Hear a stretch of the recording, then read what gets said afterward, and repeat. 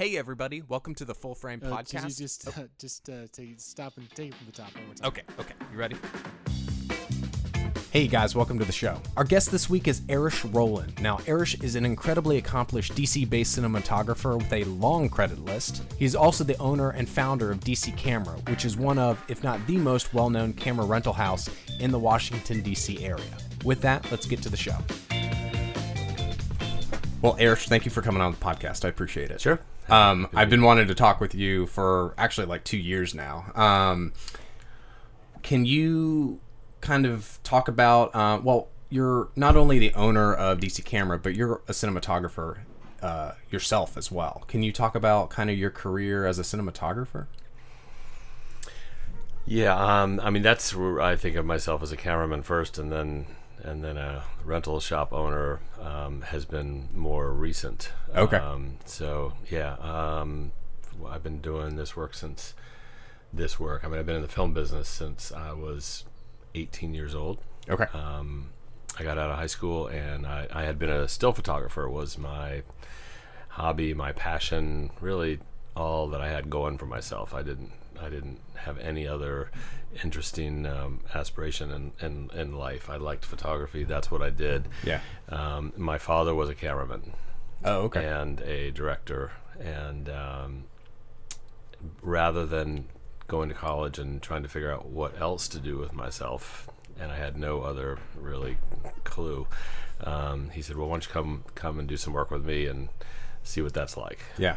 And I had not been on a set before, and my first job on a set was working with my dad on a little low budget movie that he was cool. the DP on. And so I became, the slate guy and the guy that ran mags, from the truck to the set, or Right. whatever needed to be done. Go for PA, whatever. Low budget movie means everybody does a little bit of everything, and Right. I got to do a little bit of everything, but more camera department related than anything else. But I was definitely the guy that people pointed to when something needed to be done, and there wasn't Sure. somebody to do it, whether it was run for lunch or go get a prop or rake something up or clean whatever. I did a little bit of everything, and I loved it. And that's where I first got the bug. Was literally my first job in film, and I never really looked back. I think I had one more sort of real job after that experience at a bicycle shop. I was a bicycle mechanic, and while I was looking for film work, and once I got enough film work to sustain myself, the bike shop job went away, and I never had a real job again until I opened up this shop, which is kind of a real job, but it's different when you own the place. Right. So was this all in the kind of Maryland, D.C. area? Or are you Yep. from? Oh, okay. Wow. Yeah, no, I Okay. grew up in Arlington, not too far from here, and lived there my entire life. My family lived here, and the only time I did a short stint in Los Angeles I went out there on a job, and it was a longer job. It was like a 3-month job. Yeah. As an AC. This was way back yonder when I was ACing, and before I started shooting, before anybody would let me shoot for them, you kind of got to grow up and do other things, and Right. So I was an AC for a number of years. I worked in electric and grip for a number of years, and learned a lot and about lighting and about ACing and about working for people.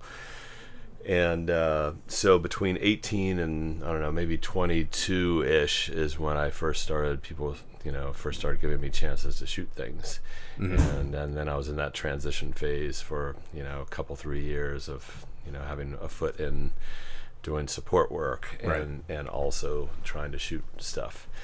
And then around about 25, 26, I was getting enough shooting jobs that I just stopped doing the other support work. Gotcha. And Was that kind of a conscious career move, saying I get enough work now that I'm not going to do that anymore? Yeah, I mean, everybody's got to cross that moment Yeah. at some point and make that choice. The more you drag out the keeping one foot in both worlds, the longer it will take to, be committed. Yeah, sure. It's pretty simple. And people don't take you seriously if you're still, if they see you, one day you're the camera assistant, the next day you're the DP, you're kind of, you got to make that commitment. Yeah, they don't know what to call you. They don't know what to call you. They don't know how to think of you, and you're ACing for somebody, for a cameraman, and then the next week you're competing, with them for a job potentially. Yeah. I mean, it's not usually that, that apparent, but that's certainly a possibility that you could be, trying to get the job from the guy that you worked with last week. So you got to make that choice. Is it scary to kind of cross that threshold? Was it scary for you? Probably. I can't remember. It's been so long, but Sure. yeah, I mean, I was still very young, so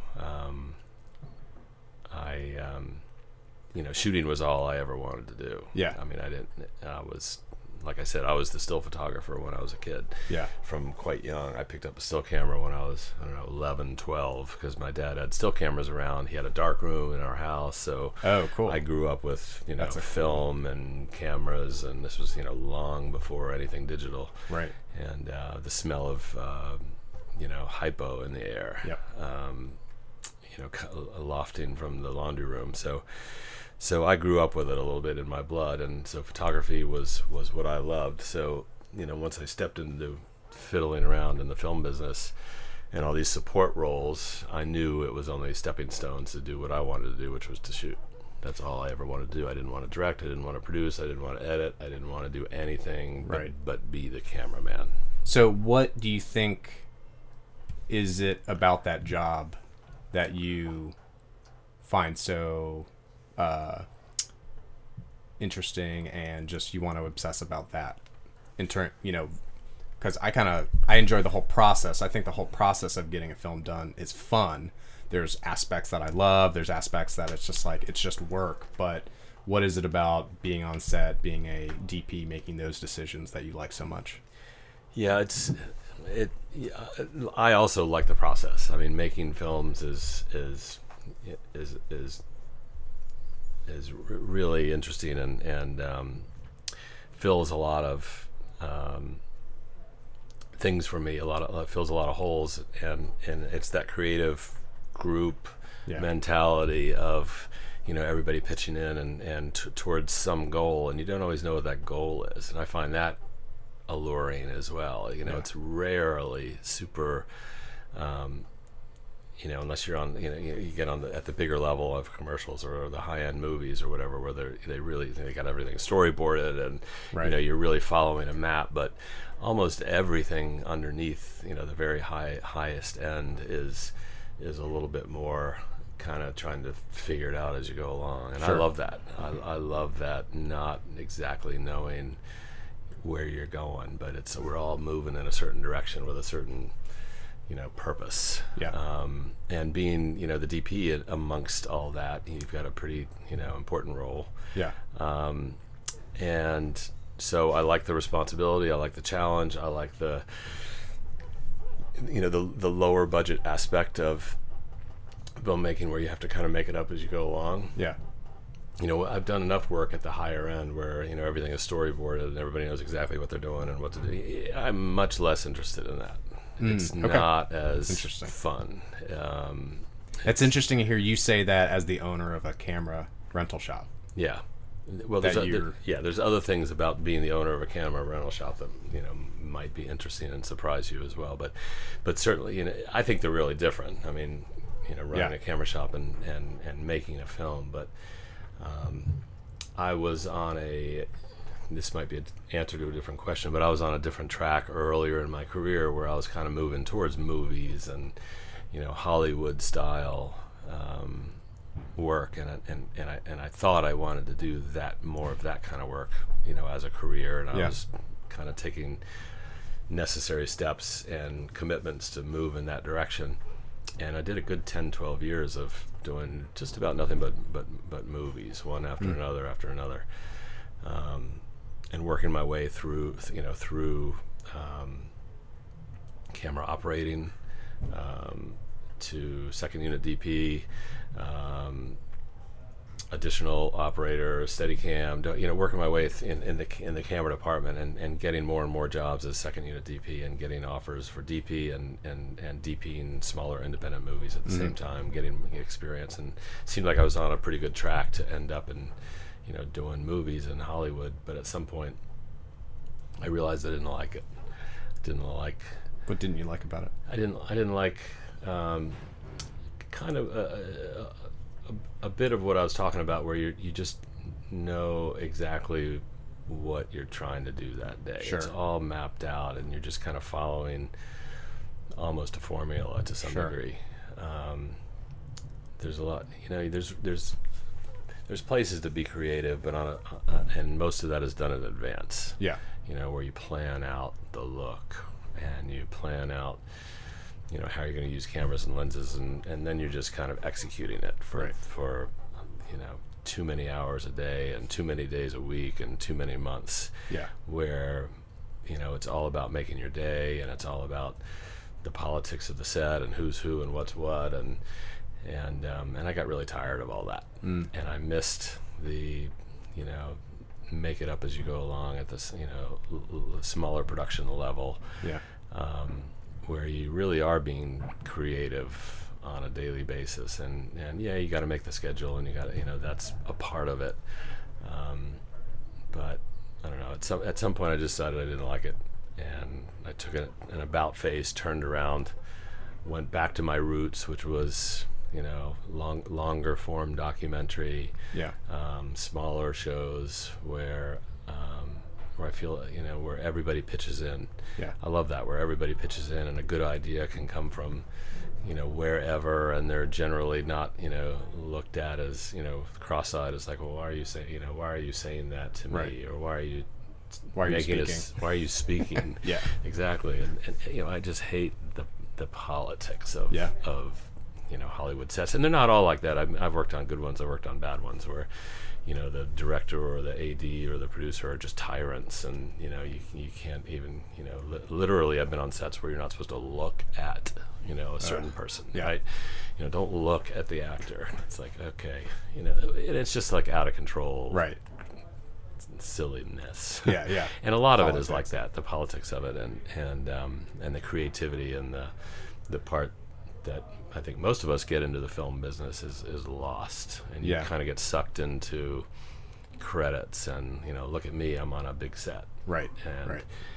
They're paying me, and they're giving me wads of cash for per diem, and blah blah blah, and you've kind of lose sight of what you liked about getting into this business. And so I was beginning to lose sight of it, and I just woke up one day and said, I don't like this, and turned around. That's really interesting. What is the when you're in your ultimate creative flow, what type of set is that? Do you find yourself comfortable? Do you like being on narrative? Do you like being on documentary? Do you have a preference? Yeah, I mean, being on a small narrative project is a lot of fun. Yeah. It really is, and I do miss that. It's been a while since I've done a small narrative project. And it can be a blast when you have all of those elements in place, and everybody's really charged up about the project and the goals, and and it's like that, and people can jump in, and but it's been a while. Yeah. It really has been a while since I did a small narrative that I can look back at and say that that was a lot of fun. More recently, in that last 10 years or so, it's been long form documentary has been my thing. I was looking at some of your credits. It's a lot of documentary. Yeah. Do you think that's and that was kind of jumping into my next question, is we're in DC, the DC area, which obviously is a lot of documentary. It's and I come from working corporate, nonprofit, government type of stuff. Do you think what's your perspective on, I guess, indie film in the area, and do you think you're getting a lot of these documentary jobs because you're in the DC area? Some. Being here and being, having documentary credits that are of, some note. I mean, some people look at my resume and they go, oh, I've seen that, or I've heard of that, or whatever. I did that which exact helps. thing. I looked at it and I was like, Which, yeah, I've seen a lot of these. that helps because people do come into DC a lot, and they're from all over the world really, and they're looking, and they have to do some interviews or whatever. So it's Right. not uncommon that people are looking for somebody in the DC area, and my name will come up, and having, like I say, having a resume can certainly help land the job. Yeah. Rather than having a bunch of things that nobody's ever heard of. So that helps. But rarely does that get me a nice credit on a job. It's just a day of shooting something for somebody on a bigger project. Sure. What has worked for me over the years is, sometimes you do meet somebody. I mean, that has happened where somebody came into town, years ago, actually, or early in my career, I hooked up when I was still ACing and lighting. A cameraman came into town for 2 days of work named Bob Elfstrom, who's a big time, documentary cameraman, and we got along very well. It was a 2-day shoot, and he was going on to the next city where he was going to have to, there was like it was like a travel shoot. They were going on to, I can't remember, Philadelphia or somewhere, and they needed to do the same thing, find somebody locally who, was going to bring some lights and help him, light some interviews or some sets. And it was like, hey, we like you. Why don't you come with us? Yeah. And that started a 4.5-5 year run where I did, a lot of the work that this cameraman did. Yeah.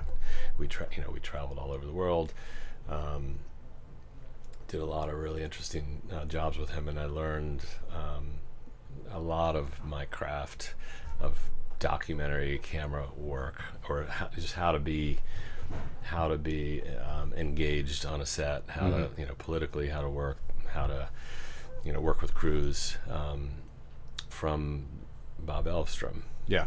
Working with him for a number of years, and I worked with him as long as he would have me, because I just adored him and his ethics and the way that he operated. And well into when I was beginning to shooting and stuff, I would still work with Bob whenever. But at some point, it just we just ran out. Yeah, and careers. I moved on, and he moved on, and we kind of went our separate ways. But that was very influential. And what was your question? I don't know what it was, but I'm enjoying your answer so much that it doesn't matter. I'm usually pretty good at remembering the question, but well, it was more about being in the DC area. Yes, DC Camera is well known. Yeah. As a staple in the DC area. Yeah. Even my last boss and mentor, he knows you, he knows of your work. I mean, you can't really, everyone kind of knows you and knows DC Camera. My question was, being in the DC area, do you think you get, does the documentaries come to you because we're in the DC area? I mean, most of my more notable documentary credits didn't really come from being in the DC area. They came from people I've met along the way and gotten along well with. Yeah. This industry is very, very flaky in many ways, and when you find somebody you like and that likes you and you work well together, you just want to, it's like my experience with Bob Elfstrom. I mean, we connected well, and then you just want to keep going. And so a lot of my better credits have been with people that we've found each other along the way, and just kept going. Kept working together. So that's usually the way it works, whether I met them here or met them somewhere else. I've got a story for every relationship or every credit, but that's kind of the way it works best. Do you still have directors and kind of crews that you are constantly keep up with nowadays, and I mean, at least even not even working, but you guys keep up with each other? Certainly. I mean, it's the same thing. You find people over the years that you like and you like to work with, and you just try to get them on whenever you can, whenever it makes sense. I mean, as time goes on, as budgets are what they are. In some arenas they're stable or they go up, and in other arenas, they go down. Right.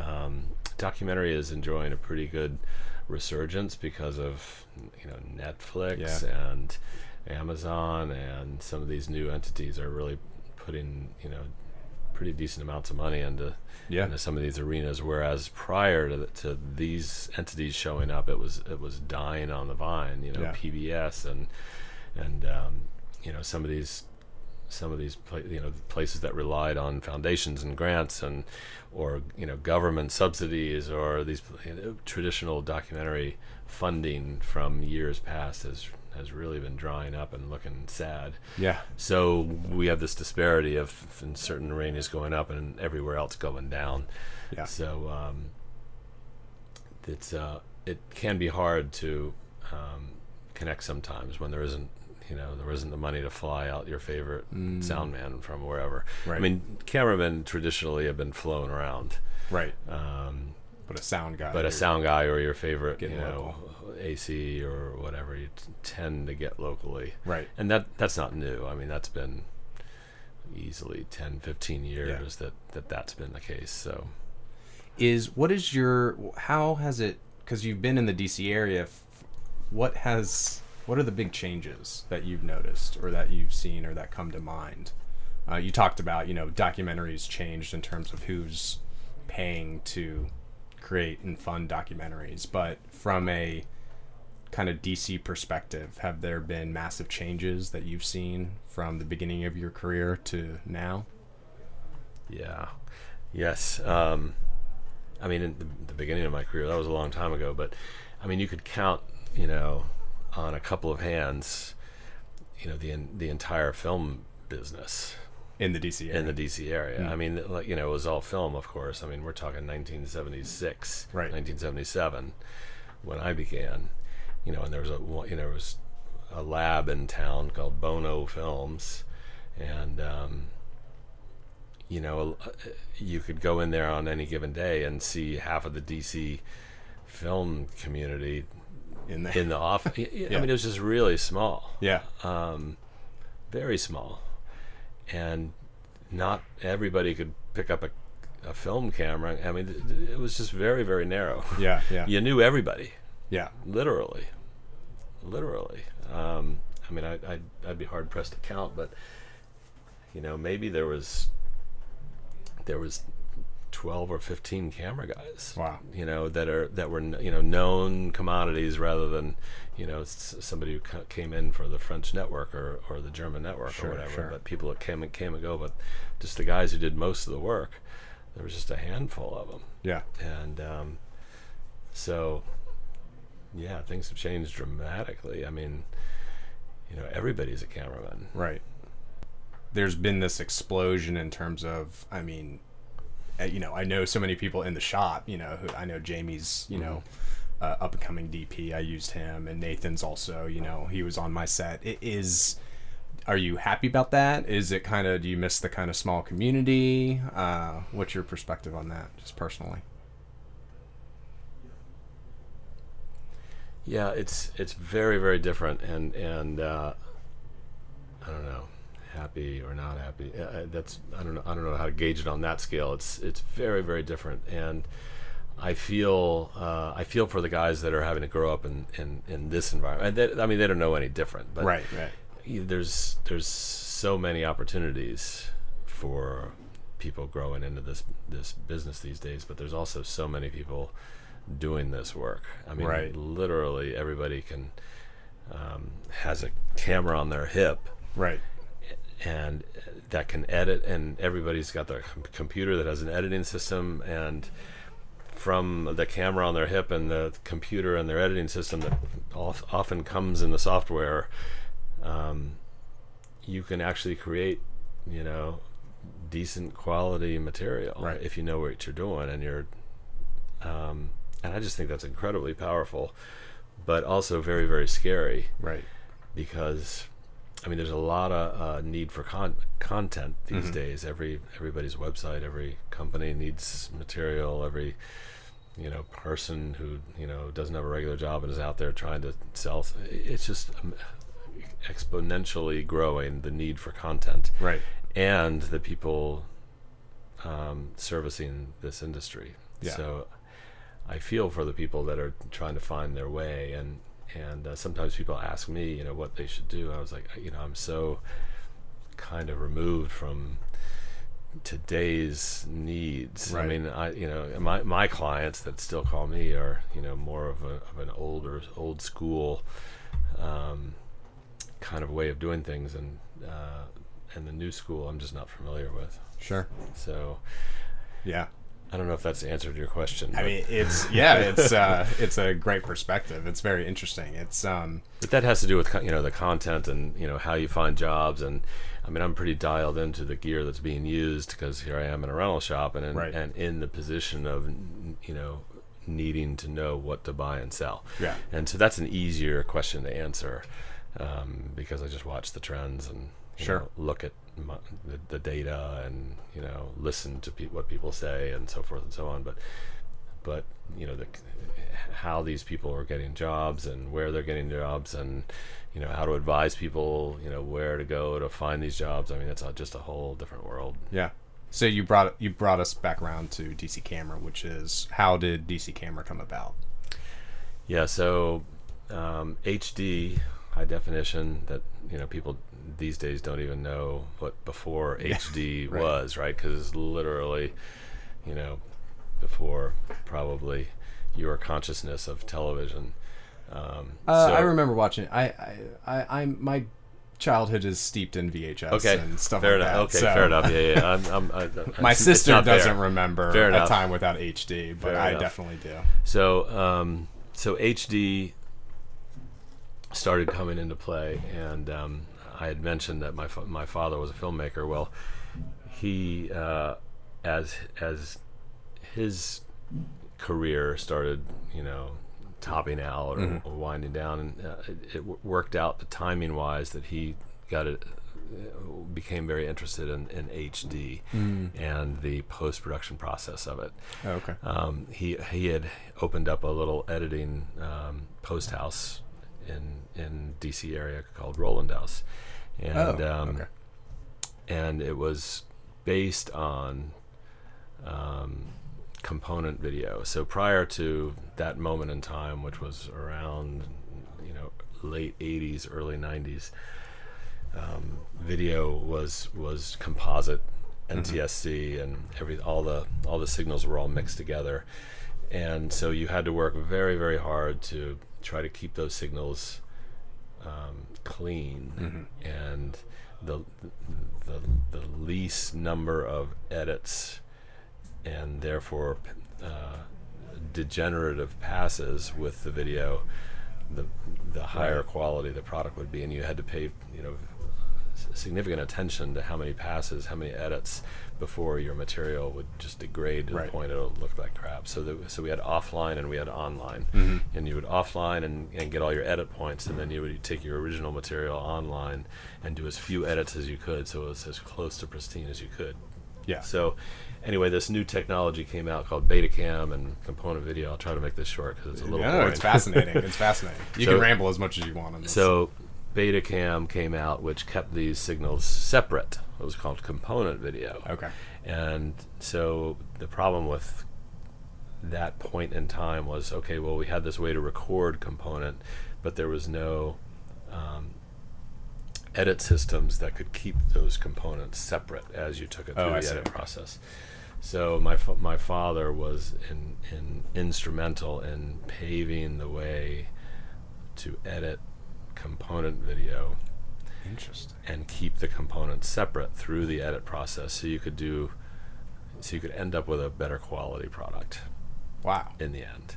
And he worked with the manufacturers to come up with a editor that was component, and a keying machine that was component, and a special effects generator that was component. And so he put together one of, if not really one of the first component editing systems. And was, you know, well regarded, you know, countrywide. People would come across the country to Washington D.C. to get their material edited at this facility, because they could keep this the integrity of this component through the edit process. So that was with component, and then jump forward 8, 9, 10 years when HD came out. HD started. They also paved the way in keeping in using HD and keeping the fidelity of the HD through its edit process. Right. So once again, they were paving the way in high definition component editing at a time when all the support equipment wasn't really there. He was contracting with manufacturers to get some of the first, component HD, all these elements into place to be able to do HD. So So that was my father's company, and so I was around doing my shooting and stuff, and they needed people to be able to shoot HD because nobody had experience in doing this. So I started, getting my foot into the door of shooting HD pretty early on because of proximity. Right. And I had pretty decent credits, and it wasn't like I was send out the kid to go shoot some stuff. I mean, I had some pretty decent credentials. Yeah. And learned pretty early how to deal with HD and not make it look bad. Yeah. So we had all kinds of tricks to not make it look bad. So anyway, I got some experience early on shooting HD before a lot of other people. And so anyway, it looked like there was an opportunity for me to kind of get in, I did. I get in on ground floor, doing a lot of HD shooting. I got some experience doing it. A lot of people didn't have that experience. And so it looked like a business opportunity, too, to go out and buy a camera package. Oh, I see. Okay. And they were very expensive. Yeah. The first cameras the Varicams were about, I think, somewhere between 50 and 60,000. Wow. Okay. The Sony F900 was, I think it was around 80,000. Yeah. And the lenses were about 30,000 each, and you needed a HD monitor, which was another 10,000. Right. I remember these numbers now. Yeah, right. Many years later, but I decided to invest in a package, a body, 2 lenses, and a monitor. It was about $130,000 altogether. Wow. And so I,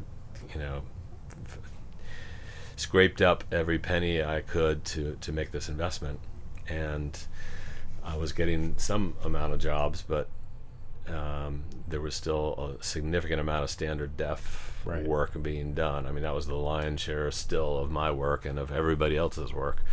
So I figured I would take this camera package that I'd invested so heavily in, and I was a little afraid that it wasn't going to work out, and decided to contact all my cameraman buddies like me who wanted to shoot in HD and make the camera package available to them. There weren't that many camera packages available in town, so that if they got jobs or got offers or whatever, that they would have access to a reasonably priced package, and give them those kind of opportunities also, that I had. And so that kind of started working, and a small handful of guys that were coming to rent that camera when they got HD jobs, and so it started working well enough that all of a sudden I needed another camera and a few more lenses. So I don't know, within about a year, I think, of beginning to rent it out, but within about a year, I think I had 2 Varicams and an F900 and a couple of lenses. Handful of lenses, and so it seemed like an obvious choice to come up with a name of a company, hang a shingle, and be renting this stuff out on the side. It certainly never intended, when I first bought this camera, to become a rental shop. That was not part of the plan in any way. I mean, this stuff, I was working it out of my house to begin with, and then I needed to give access to these guys who wanted to rent the stuff more easily than when I happened to be home. So I made a deal with a company in Arlington, Henninger Video, who's in the post-production business also. They had some extra space. they had people there.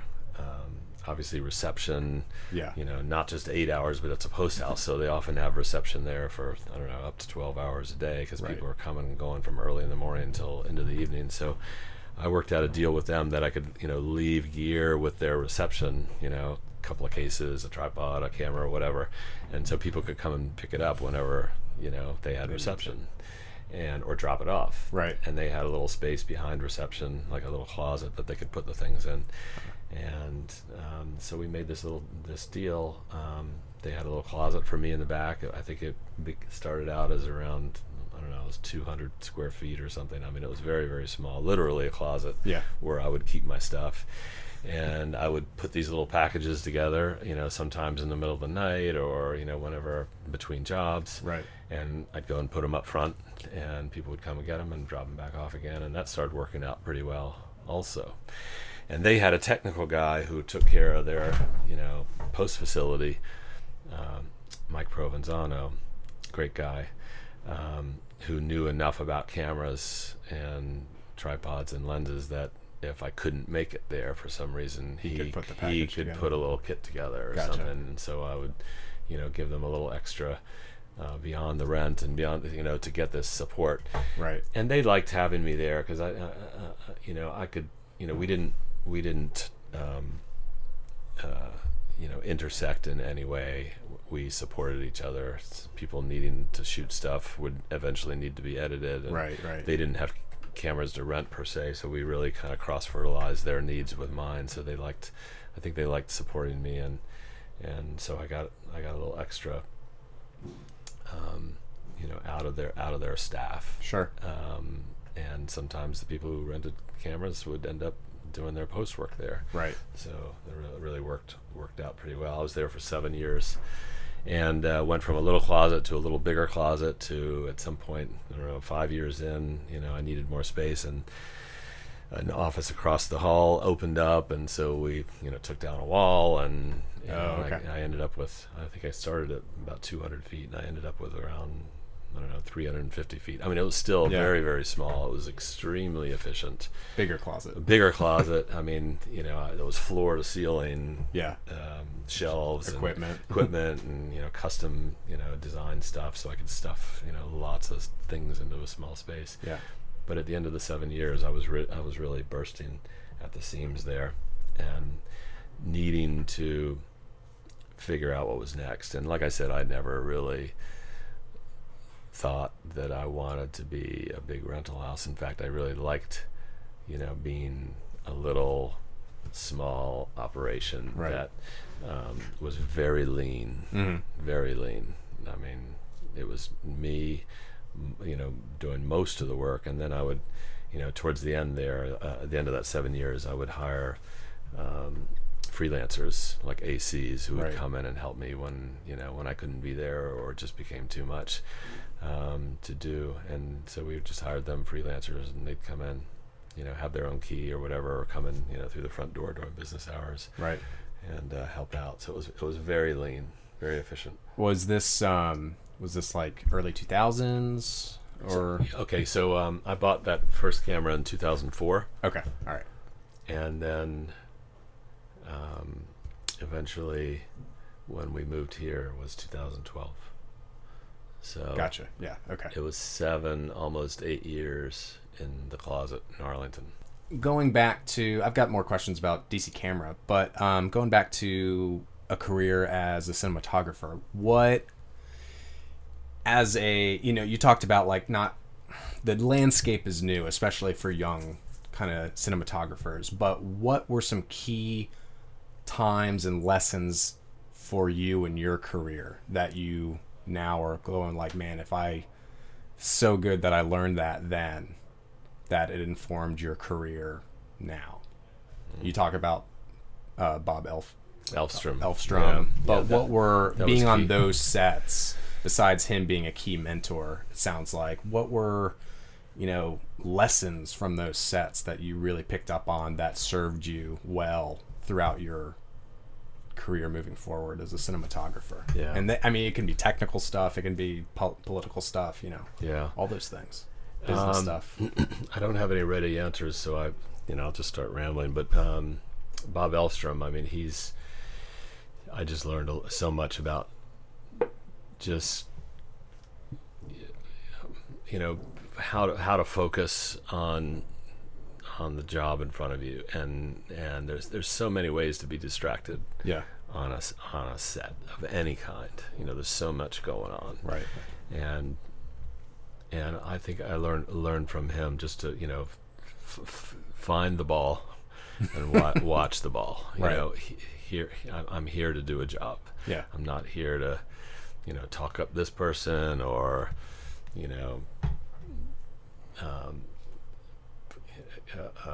manage the crew in some odd way, like being power hungry. I mean, there's so many ways to be distracted and go off in weird ways. Right.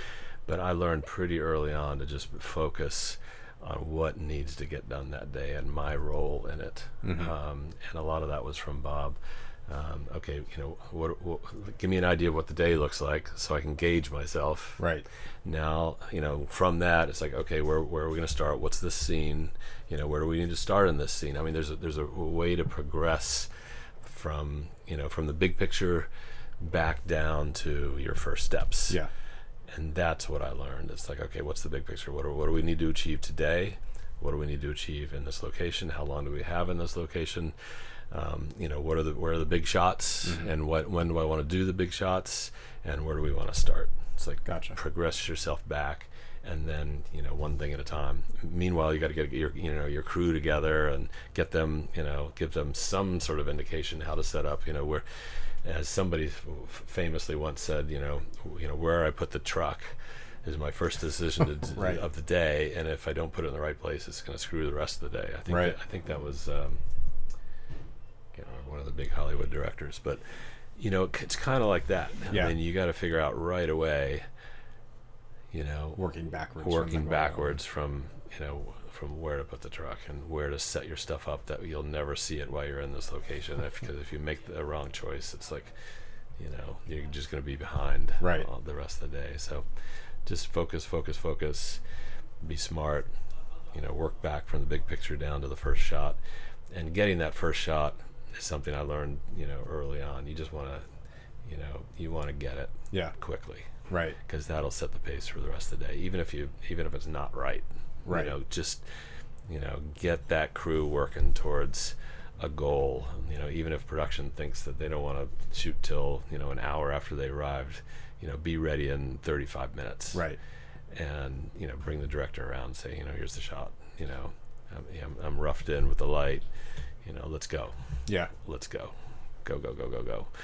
And that's something I learned early on, and to this day, I try to get ahead of schedule and get that shot off really quickly. Interesting. What do you see, having so much experience and going through so many changes? Because we talked about the HD change, you talk about shooting on film, where now there's too many digital cameras to even, we're just inundated with all that. What are some new things that you think are good and are bad for the new up and coming DP cinematographer to think about? What are some things that newer DPs, I guess, don't think about? Yeah. Because one thing, and I'll give you an example. One thing, I did darkroom photography and, loved it.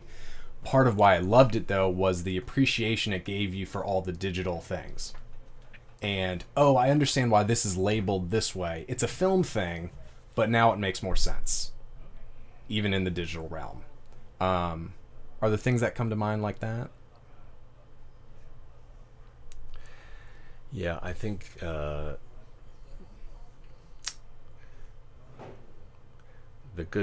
what's good today is that they're just there's so many tools that work really well, right? And they've become fairly inexpensive.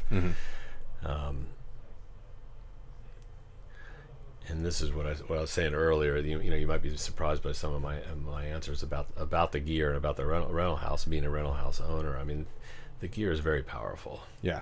and it doesn't have to be expensive. Yeah. And I think on the negative side, we get so wrapped up in some of these things. I was just having a conversation with somebody yesterday about lenses, and there's so many lenses out there, and we get really wrapped up in CA, right, chromatic aberrations, breathing, and flares, and flares is a big one, and we all have such huge opinions about them, right, to that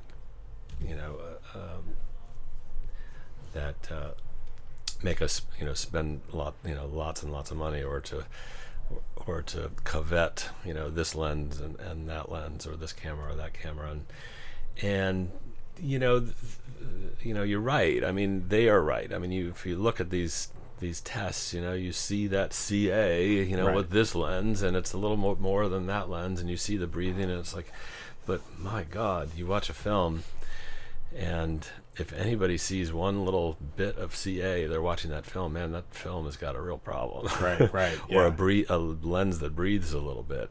I mean, I can't remember the last film that I watched that I went, oh geez, look at that focus pull. Right. Yeah. So I think we get a little too wrapped up in this stuff. Yeah. I mean, if you're doing a film that's got a lot of flaring, that's one of your goals, then okay. Then let's check out the flare characteristic. Right. Let's choose one that we like. All right, I'll buy that. But the rest of the stuff we get caught up in, I think, is a little too much.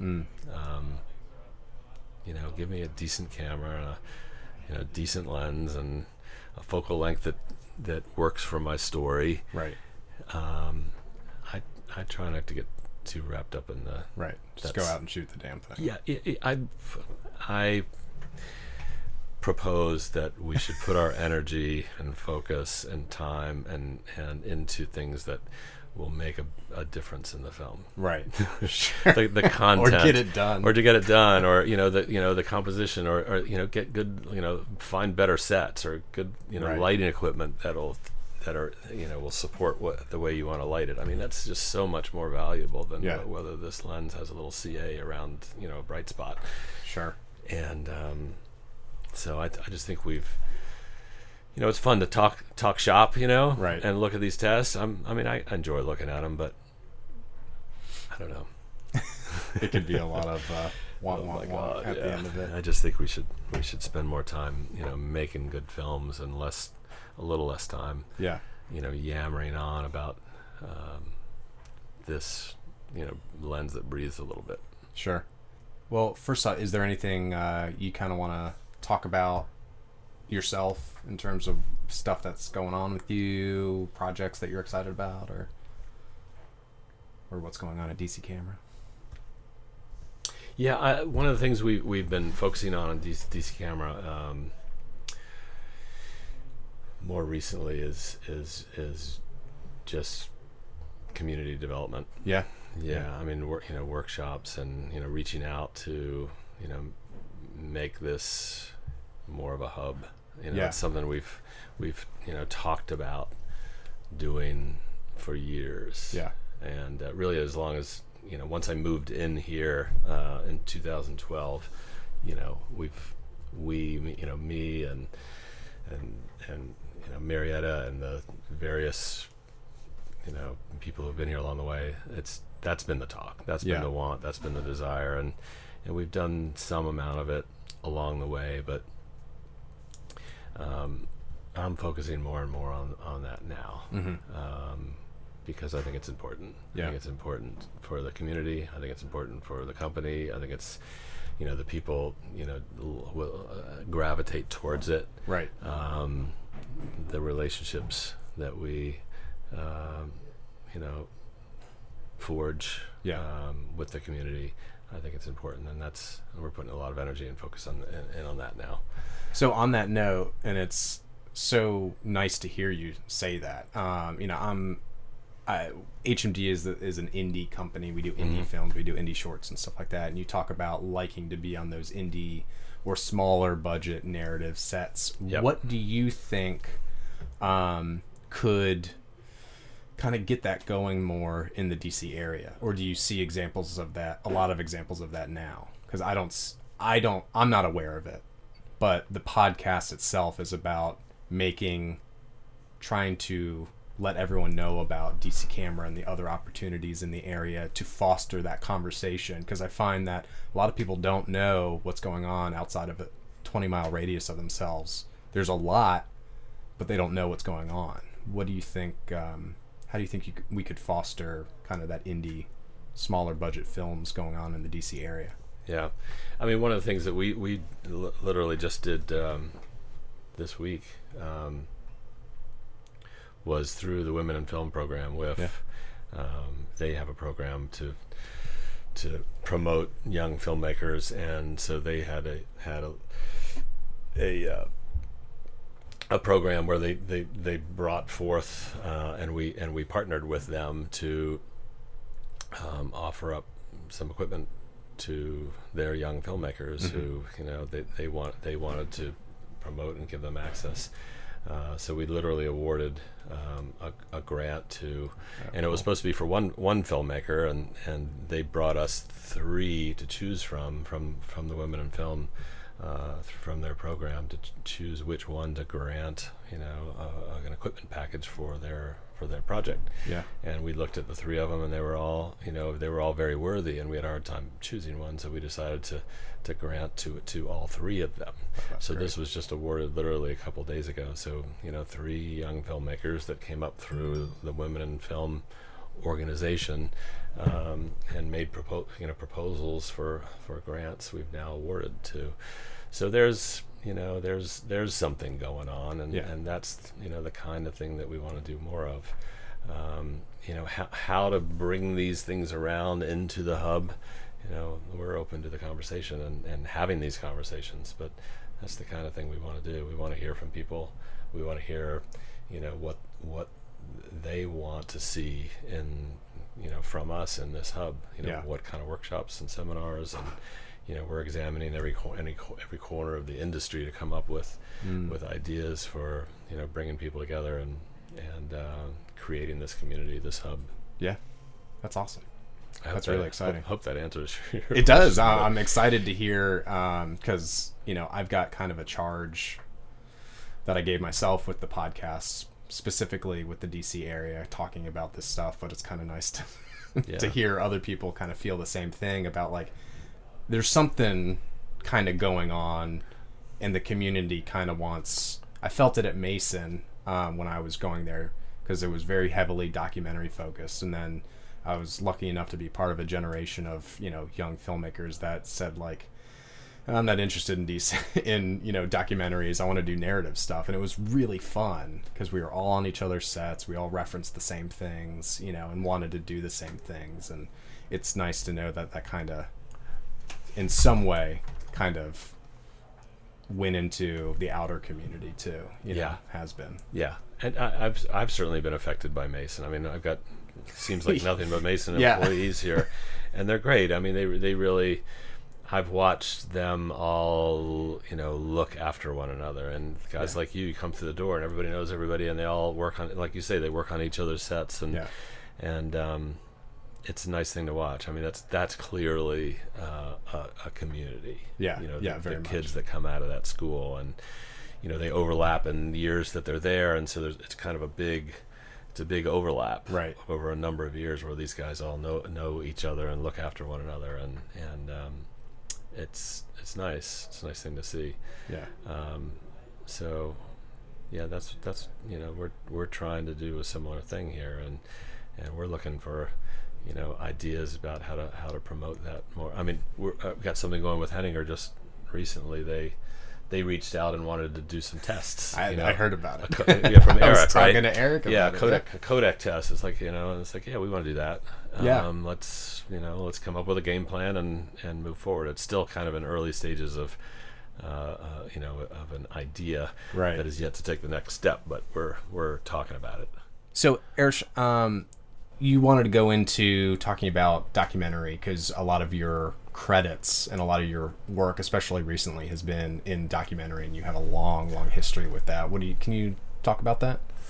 Yeah, I mean, one of the questions you asked had to do with,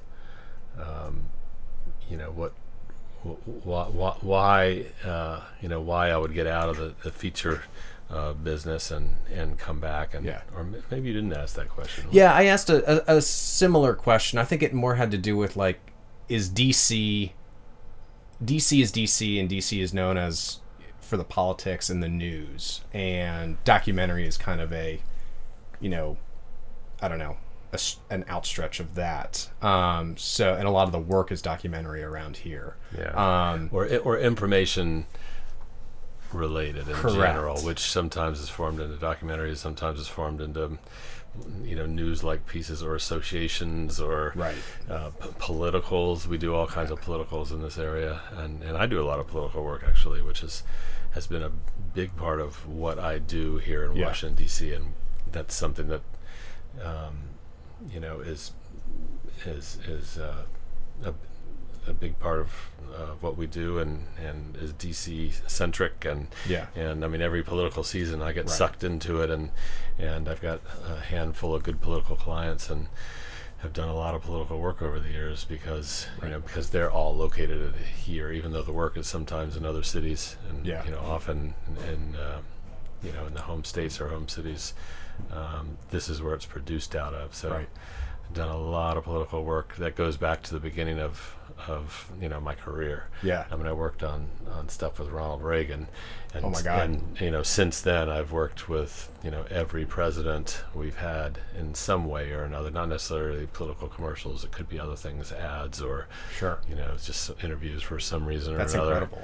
Yeah, except for the current sitting one. I've never done anything with him, but I've worked with every other president, and you know, many different campaigns over the years. Both sides of the both sides of the equation. That's interesting, and that's rare. Am I incorrect about that? 'Cause I've gotten word that kind of one side or the other tends to favor. They find a post house that kind of goes with them, and then they stick with them. Yeah, it can be that way. Certainly, the political consultants can't flip sides. I mean, they have to be red or blue centric.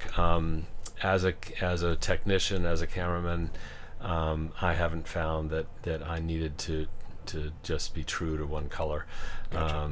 I've gone through waves where it's, you know, one season it's, you know, it's a lot of red, and then the next season it's a lot of blue. And with political work, it's kind of like you get on a train that leaves the station at the beginning of the season, you know, with a couple of clients, and you're on that train for the ride for the season, and sometimes you can jump off and flip flavors. I mean, I remember, you know, a couple of presidentials where I was working both sides of the equation, and it's, you got to keep your, you know, you can't talk about what you did last week. You got to be careful about what you say to who, because people might get a little overly sensitive to that, and rightfully so. You know, I certainly understand it. So you got to be careful about what you say to who when you're on a political campaign, and at least, you know, remember what color you're working for anyway. And you know, if you can slam the other side if you find it appropriate. But you can get all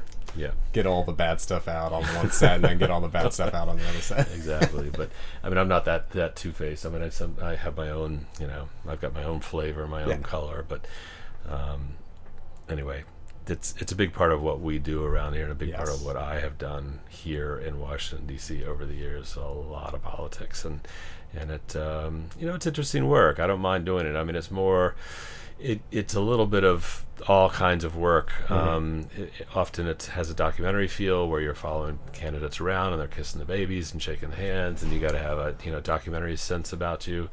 And then, you know, the next setup, you know, they're doing a big, you know, commercial like setup where you know, they're doing a piece to camera, and it's gotta look perfect, and you're, you know, they've found a location, and you've got a big truck, you know, with a crew of people and makeup people and, you know, props and the whole thing, you know, doing everything like you're on a big dramatic set.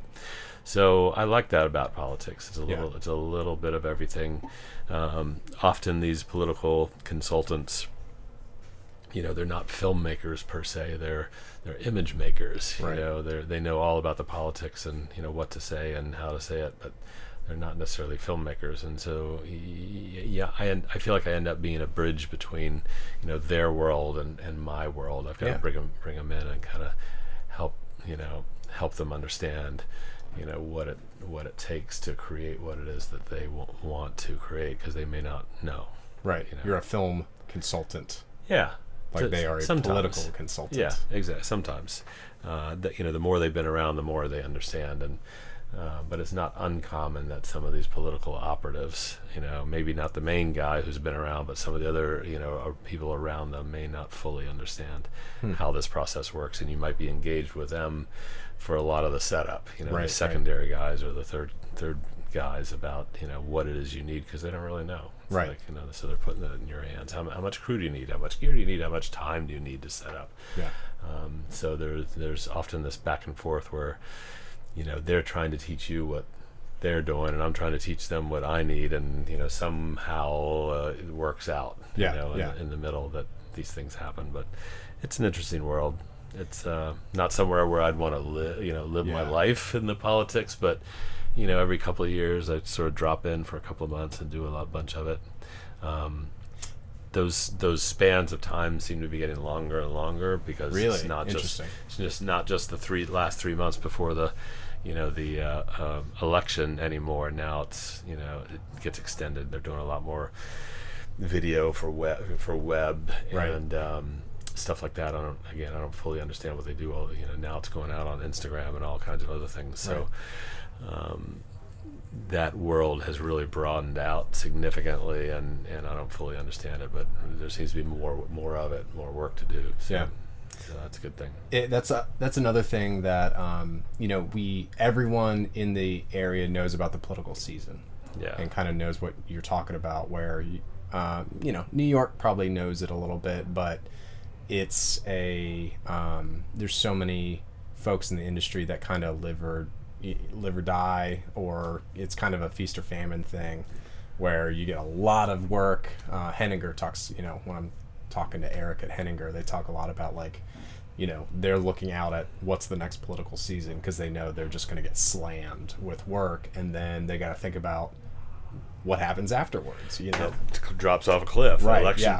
Election day, it just drops off, and you got to prepare for that. And you know, and that's one of the challenges of this industry in general, as being a freelance technician, which is what I've done, you know, for, you know, most of my career, except for the last, you know, handful of years where I've kind of been running this more than, you know, or as much as doing other things.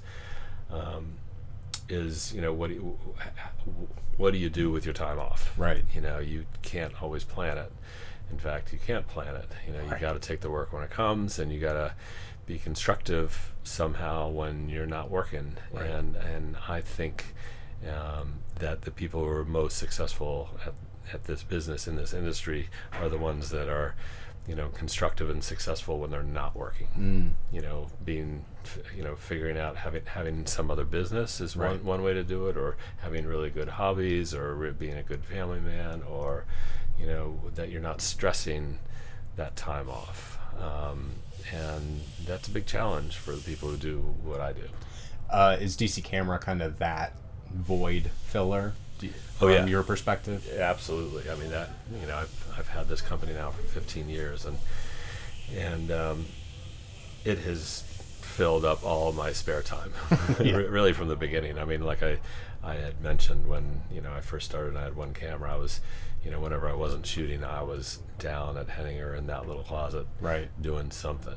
You know, so I haven't had any spare time really in 15 years. So that's good though. In this, I mean, if you could take a vacation every now and again. Yeah, once in a while I'd throw in a vacation, but not a lot of spare time. I'm twiddling my thumbs, wondering what to do with myself.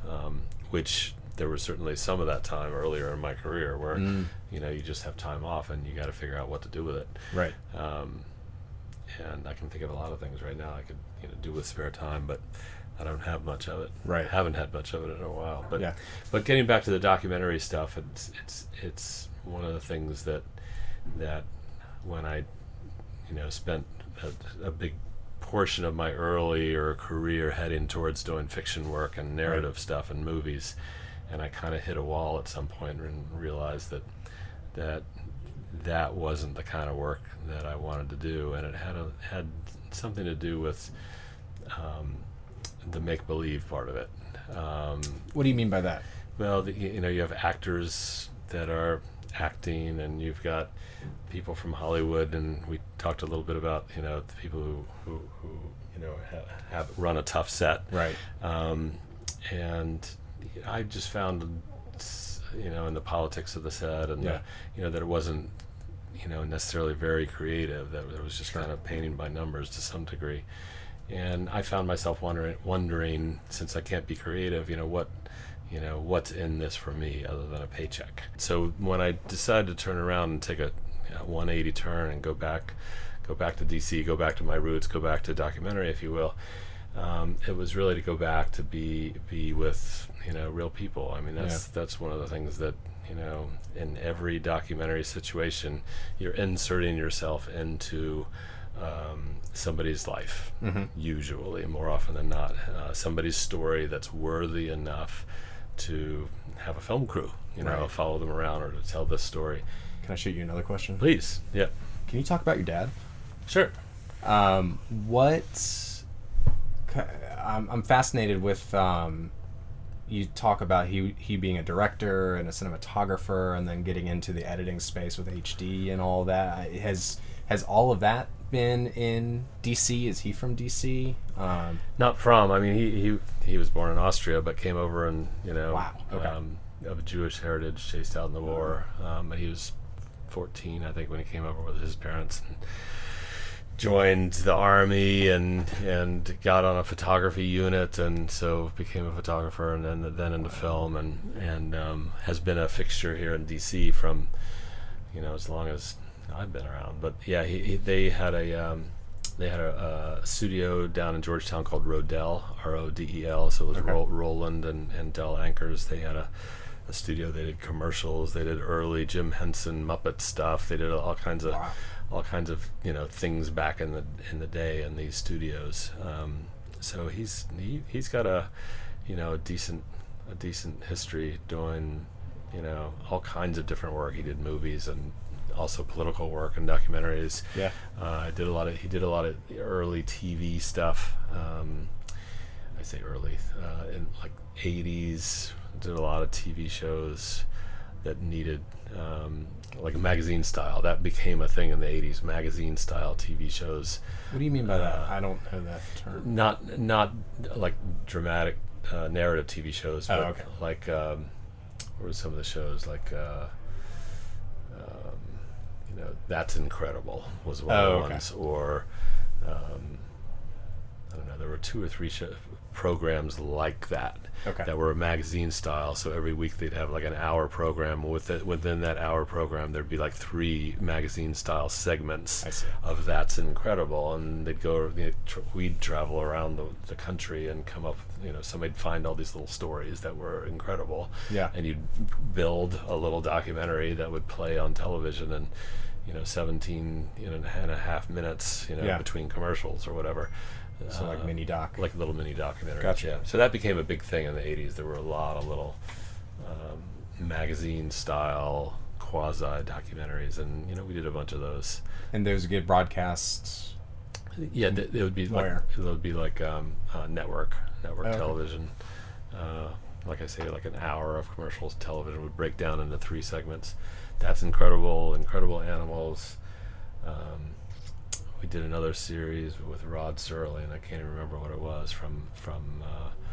You just said you have no idea how big a Twilight Zone show is. I'm like, oh my god! No, I thought that was one of the best programs ever. But we did something with some series with Rod Serling. I can't remember what the heck that was. You just opened up a whole nother podcast episode that we're gonna have to do, because I'm gonna have to ask you all about that. Yeah, no, it wasn't a bunch. It was I don't know, a handful of stand-ups with them. I can't remember what the program was. I'd have to look it up on the internet. It was so long ago. But that's nuts. But my dad was, he was definitely a big deal here in DC, and brought me into the business, and I AC'd and lit, for him for a number of years. And then he let me start shooting for him. That was my first shooting experience, and I got to shoot stuff for him, and then after a couple of years, I started branching out. Had to find had to get away from Dad. Right. And he didn't work that much. He couldn't keep me employed the entire time. So I had to find new blood. So after a year or two, I started working more with other people,